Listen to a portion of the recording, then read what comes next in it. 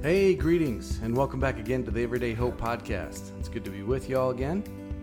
Look, we've got a lot of ground to cover in this episode, so I'm going to forego the pleasantries, and we're just going to dive right into it, right? We're in Revelation 3, and we're still exploring the messages to the seven churches. We've already talked about the message to the churches at Ephesus, Smyrna, Pergamum, Thyatira, and Sardis. And we're learning a lot about what it means to be the church and what it means to be a follower of Jesus, which is maybe not what you expected in a study of Revelation. But what we're learning is it's not always easy or popular to be a true follower of Jesus.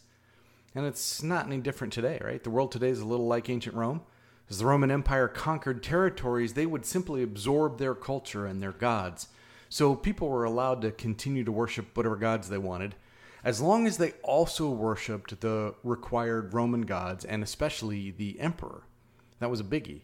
And Christians got crosswise with Rome for a few reasons, but not the least of those was the fact that they kept insisting on this only one God business and refusing to worship the emperor.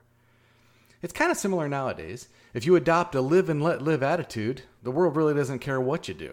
It's only when you say that things are right or wrong, or call something sin, or refuse to participate in whatever whim the world takes on, that's when people get their feathers ruffled. But that's the thing. Christians are supposed to be different, to be set apart. Jesus doesn't want us to just act like everyone else as long as we write a nice check on Sunday. That's not how it works. Jesus wants true followers, and that's going to make you stand out. It's going to ruffle feathers from time to time. What's true then is true today. And the message to all of us is to hang on, to endure, to conquer. Remember, victory in Revelation is not destroying the enemy, right? It's refusing to compromise our faith or surrender our faith. All right. So today we're going to turn our attention to the sixth church, the church at Philadelphia. Now, as we all know, Philadelphia is the city of brotherly love, and that's what the Greek words mean. The city was established by the king of Pergamum in honor of his beloved brother. But it was destroyed along with many other cities in the great earthquake in the middle of the first century. And like most of those cities, Rome helped Philadelphia rebuild. But with a cost, the city was renamed to Neo Caesarea in honor of the emperor. Yet it continued to be known popularly as Philadelphia. Today, it's the modern city of Alaşehir in Turkey. Now, as we do in each episode, I'm going to read the message to Sardis using the framework of those 7 sections we've been talking about, right? So this is Revelation 3, verses 7 to 13. And that first verse, verse 7, covers the first 4 parts: the destination, the command to write, the thus says section, and the description of the speaker, who is Jesus, right? So verse 7 says, "And to the angel of the church in Philadelphia write, these are the words of the Holy One, the true One, who has the key of David, who opens and no one will shut, who shuts and no one opens." Well, it's a little bit of an unusual description of Jesus, and it's got kind of a messianic sound to it, right? And we're going to have to look into that later. Then comes the I know section in verse 8. Jesus says, "I know your works. Look, I have set before you an open door which no one is able to shut. I know that you have but little power, and yet you have kept my word and have not denied my name." It sounds to me like this I know section has a connection with the description of Jesus in the previous verse, right? It's very much about Jesus opening a door for believers that no one can close, which is encouraging to folks who are suffering. Then comes the arrangement section in verses 9 to 11. He says, "I will make those of the synagogue of Satan who say that they are Jews but are not, but are lying. I will make them come and bow down before your feet, and they will learn that I have loved you. Because you have kept my word of patient endurance, I will keep you from the hour of trial that is coming on the whole world to test the inhabitants of the earth. I am coming soon. Hold fast to what you have, so that no one may seize your crown." Okay, so like Smyrna, this is the only other church that was not chastised for anything. Philadelphia is under persecution, and Jesus encourages them with a promise about their future. Then finally, the proclamation in verses 12 to 13. "If you conquer, I will make you a pillar in the temple of my God. You will never go out of it. I will write on you the name of my God and the name of the city of my God, the new Jerusalem that comes down from my God out of heaven, and my own new name. Let anyone who has an ear listen to what the Spirit is saying to the churches." Now, this foreshadows the last chapters of Revelation, right? All right, so I mentioned a minute ago that in the message to Philadelphia, like the message to Smyrna, the church is not condemned. They're not warned about some bad behavior or doctrine. And it's clear that, like Smyrna, even though this church is under pressure, they're keeping the faith. Jesus does not speak a single word of admonition. So today we don't need to focus on behavior we need to change. Instead, in this passage, we're just going to focus on two things. First, the description of Jesus, and second, the proclamation section in verses 12 to 13, and those three promises he makes to the church. Okay, so let's start with that first thing, the description of Jesus. Who is speaking to Philadelphia? Remember that in the fourth section, in every message, we get a description of the speaker. And since Jesus is speaking, this is Jesus' description of himself. Now, we could take this to be Jesus' self-understanding, but it makes more sense to see how Jesus wants us to understand him. He reveals something of his nature in each of these descriptions. So, real quick, let's review what we've learned about Jesus so far. To Ephesus, Jesus has full authority and is ever present among the churches. To Smyrna, Jesus is the one who gives eternal life, since he has died and risen to conquer death. To Pergamum, Jesus is the one who wields the sharp two-edged sword, the living and penetrating word of God. To Thyatira, Jesus is the true Son of God, whose eyes burn through the lies to see the truth, and whose burnished feet stand firm in all situations. And to Sardis, Jesus maintains the church because he is in fact God, possessing the complete and perfect sevenfold Spirit of God. In the message to Philadelphia, Jesus remains all of these things. The previous descriptions never stop being true. Yet in this message, Jesus describes himself specifically as the Holy One and the True One, and the one who has the key of David, who opens and shuts.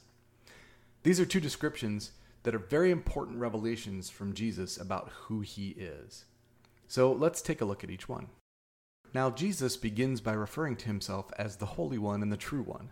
To an ancient audience, to a Hebrew audience, this is significant. There's only one being who can truly call himself the Holy One and therefore be worshipped as the Holy One, and that person is God. And that designation has roots throughout Scripture. In Isaiah 40:25, God says, "To whom then will you compare me? Or who is my equal? Says the Holy One." In Habakkuk 3:3, we're told that God came from Teman, the Holy One from Mount Paran. His glory covered the heavens, and the earth was full of his praise. And then in Mark 1:24, a demon-possessed man enters the synagogue, and the demon shouts at Jesus, "I know who you are, the Holy One of God." And in John 6:69, Peter affirms on behalf of the disciples that we have come to believe and know that you are the Holy One of God. Now here in verse 7, Jesus proclaims himself again to be the Holy One and the True One. Now, many people have claimed the title Son of God. Many false messiahs and gods have set themselves up as something they're not. In the city of Philadelphia, like most other cities in the region, there would have been two entities making claims to be the Son of God, or the son of a god, the emperor in Rome, and the patron deity of the city. In addition, the Jews of this city would be under the influence of the local synagogue, which was undoubtedly teaching that Jesus was a false Messiah, and that those who proclaim him as the Christ, the Anointed One, are false prophets. It's also likely that those who believed in Jesus and were Jews would be denied access to the synagogue. This would be the Jewish equivalent of being excommunicated from the church. Those denied access to the synagogue would be outside the future salvation of God. To these people, Jesus declares himself to be the Holy One and the True One. The combination of these titles suggests a messianic declaration. Jesus is affirming that he is the true Son of God, the true Messiah, in opposition to false gods of the Roman Empire, and in opposition to the synagogue of Satan, who declares that he is a false Messiah. Very good news to all of those under persecution for claiming to follow Jesus. With me? But Jesus doesn't stop there. He's not merely confirming his divine status. He's also giving the church a practical implication of that status. Jesus proclaims he is the one who possesses the key of David. What he opens, no one can shut, and what he shuts, no one can open. This is another important phrase with deep roots in Scripture. Now, if you think back to your Jewish history, during the time when the Assyrian army was threatening to destroy Israel completely, a man named Shebna held an important position in the royal court. He aided the king, and in some cases, even governed in the king's name. One night, while Shebna is shirking his responsibility to the people, and was instead lurking around the royal mausoleum, picking out a kingly burial place for himself. The Lord sent a prophetic word to Shebna through the prophet, probably Isaiah. And I want to read you what the prophet says. This is Isaiah 22:19-23. God says, I will thrust you from your office, and you will be pulled down from your post. On that day I will call my servant Eliakim, son of Hilkiah, and will clothe him with your robe, and bind your sash on him. I will commit your authority to his hand, and he shall be a father to the inhabitants of Jerusalem and the house of Judah. I will place on his shoulder the key of the house of David. He shall open, and no one shall shut. He shall shut, and no one shall open. I will fasten him like a peg in a secure place, and he will become a throne of honor to his ancestral house. Shebna was abusing the authority of his office and shirking his duties. When the people were desperately hoping to survive the Assyrian army, he was off preparing for his own burial. It's clear that this man had overstepped the boundary of his authority and allowed his ego to inflate his sense of self-importance. In Revelation 3:7, Jesus uses the same language as Isaiah, language that people would surely understand. The one who has placed himself in a position of authority has abused that authority. He's speaking of the religious establishment, the synagogue, which has taken the office of salvation onto their own shoulders. The synagogue has also begun to deny entry to people who proclaim Jesus as Lord, thereby attempting to deny them salvation. Jesus proclaims that the office is his alone. He alone holds the key of David. They can't deny them salvation because he alone has the authority to admit or deny.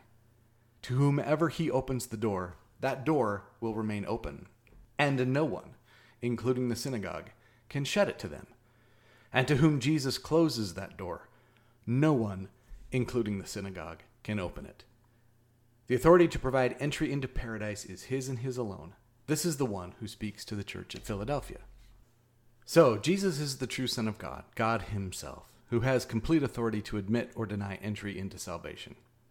So what does this Jesus proclaim to the church at Philadelphia? His proclamation makes them three promises: to keep them from the hour of trial, to make them a pillar in God's temple, and to write on them a threefold inscription. Now, let's take a look at all three of those, and let's start in verse 10 with the promise to keep them from the hour of trial. Now, there are two ways to interpret the Greek in this passage. One is to understand that God will prevent the church from being present at the hour of trial, and the other is that God will protect the church during the hour of trial. Those who believe that the church will be raptured before the coming tribulation interpret the verse in the first way, that God will prevent the church from being present during tribulation. And given that we live in a place and at a time where the church is not really facing persecution, it's easy for us to see it that way. However, this was not the case in Philadelphia in 90 AD. This was a church facing ongoing trial in their present. And to a church facing constant daily persecution, this passage means so much more. They are suffering now and are looking for hope to continue bearing up under pressure. To that church, Jesus said that he will bear with them and protect them during the times of trial they face. With this context in mind, the context of the church during persecution, it sounds more likely that Jesus is saying the church will be protected during the coming time of trial. Think about what God's purpose is in telling this church that he will protect them. John's vision is about to describe the judgment of God upon a sinful and unbelieving world. The church, who is already suffering, might lose heart at hearing this scary stuff. Yet Jesus, the true one, who opens doors no one can shut, promises that the judgments of God will not be inflicted upon those who believe and endure. He promises to protect the church during the evil times ahead. Now, I'm not making a decision on whether or not you should believe in premillennialism or postmillennialism. We're really not talking about that stuff. We're just trying to look at this passage and see what makes the most sense, right? And what makes the most sense is that Jesus says, when times of trial come, I will not let them overcome you. You with me? All right. The second promise is about making them pillars in the temple of God. To the people of John's day, pillars were important structures. Now to us, they're decorative. To them, they were often the load-bearing members of any building. They were foundational, the things that held the building in place and held it together. Just think about pictures you've seen of ancient ruins, right? What's usually the only thing left standing? I don't know how many pictures I've seen of ancient ruins, and all that's left are the pillars. The pillars are permanent fixtures. You don't rip a pillar out of a building without bringing the house down. Pillars were rooted and anchored in the building, so this promise is important to the church. And consider that while the earthly temple in Jerusalem had been destroyed twice, the temple of God is the temple of permanence that will never be destroyed. So Jesus is promising to make them a permanent fixture in a permanent structure. This is the promise of salvation for good. The church would not have to fear because the promise God made them was a promise of permanence. Their salvation was an eternal legacy that no earthly authority could take away from them. When they were brought into that eternal salvation, they would be rooted in it, like a pillar in the temple of God. And no false synagogue, no synagogue of Satan, could tear them away from it. Now finally, the third promise is about a threefold inscription. He says he will write 3 names on the ones who endure: the name of God, the name of the city of God, and his own name. And I want you to think about these 3 names in terms of possession, in terms of having or owning something and what that might mean. So first, Jesus promises to write on them the name of God. And I want you all to think about your underwear. But don't think about anyone else's underwear. Just think of your own underwear. And think of what your mom did to your underwear the day before you went off to summer camp. She wrote your name on it, right? Why? Well, because when your name is written on your underwear, everyone knows that they belong to you. When Jesus promises to write God's name on us, he is promising that we belong to God. And everyone who sees us will know that we belong to him. We will be his possession and will belong to him, and he will safeguard all of his possessions, and everyone will know it. That's a really cool promise. Second, Jesus promises to write on them the name of the city of God, the New Jerusalem that we will actually see coming out of the clouds in chapter 21. Now, think about this. Who has a passport? Is there a country listed on your passport? And what does that passport tell people, right? It tells them that you are a citizen of that country. And if you are a citizen of that country, then you have a right to live there. The right? They have to let you in. Jesus makes this promise to the church. You will have the New Jerusalem stamped on your passport. You will possess citizenship in that city, the city of salvation. And if you are a citizen of that city, you have the right to live there. You are given that right by the true one, the Holy One, the one with complete authority to grant that citizenship. And it doesn't matter if the religious leaders try to deny you entrance. It doesn't matter if some church excommunicates you. Jesus has made you a citizen, which is another very cool promise. And finally, Jesus promises to write on them his own new name. Now, keep thinking in terms of possession, right? God owns us, but we own Jesus. Does that idea freak you out? How can we own Jesus? How can he belong to us? Well, when Jesus, the Holy One, the true one, and the one with complete authority, writes his new name on us, we possess him in a special way. Not only are we God's possession, but we own Jesus in a way that means no one can take him away from us. Remember that this is what the synagogue of Satan is threatening, to take the Messiah away. They deny entrance. They say you have no share in the day of the Lord. They say Messiah is not yours and you cannot be saved. And Jesus says, no, you possess me in a way that they can never take me away from you. I am yours. I will write my name on you, and no synagogue of Satan can take that away from you. It might be the coolest promise of all, right? Now, remember, we've been trying to understand these messages not only as messages to the churches or to the capital C church, but also as messages to each one of us. And that means we should hear the promises in this message as promises to each of us. Jesus says that we belong to God. He has marked us so that everyone will know we belong to him. Jesus says that we are citizens of the New Jerusalem and that no one can deny us entrance to that city. And Jesus says that he belongs to us and that no one can take him away from us. And Jesus makes these promises as the Holy One, as God himself. He makes these promises as the true one, just in case someone tries to tell you that there's another Messiah or that Jesus is not who he says he is. And he makes these promises as the one with complete authority. He is the only one who can make them, and he has made them real. Jesus proclaims that what he opens remains open, and no one can shut it. So when he promises you citizenship and eternal life, not only can he do that, but no one else can deny you access. If you endure, if you have real faith, then you belong to God. You are his possession, and you are granted eternal life by the great door opener himself. Can you imagine what this message meant to a bunch of folks who were under the threat of constant persecution?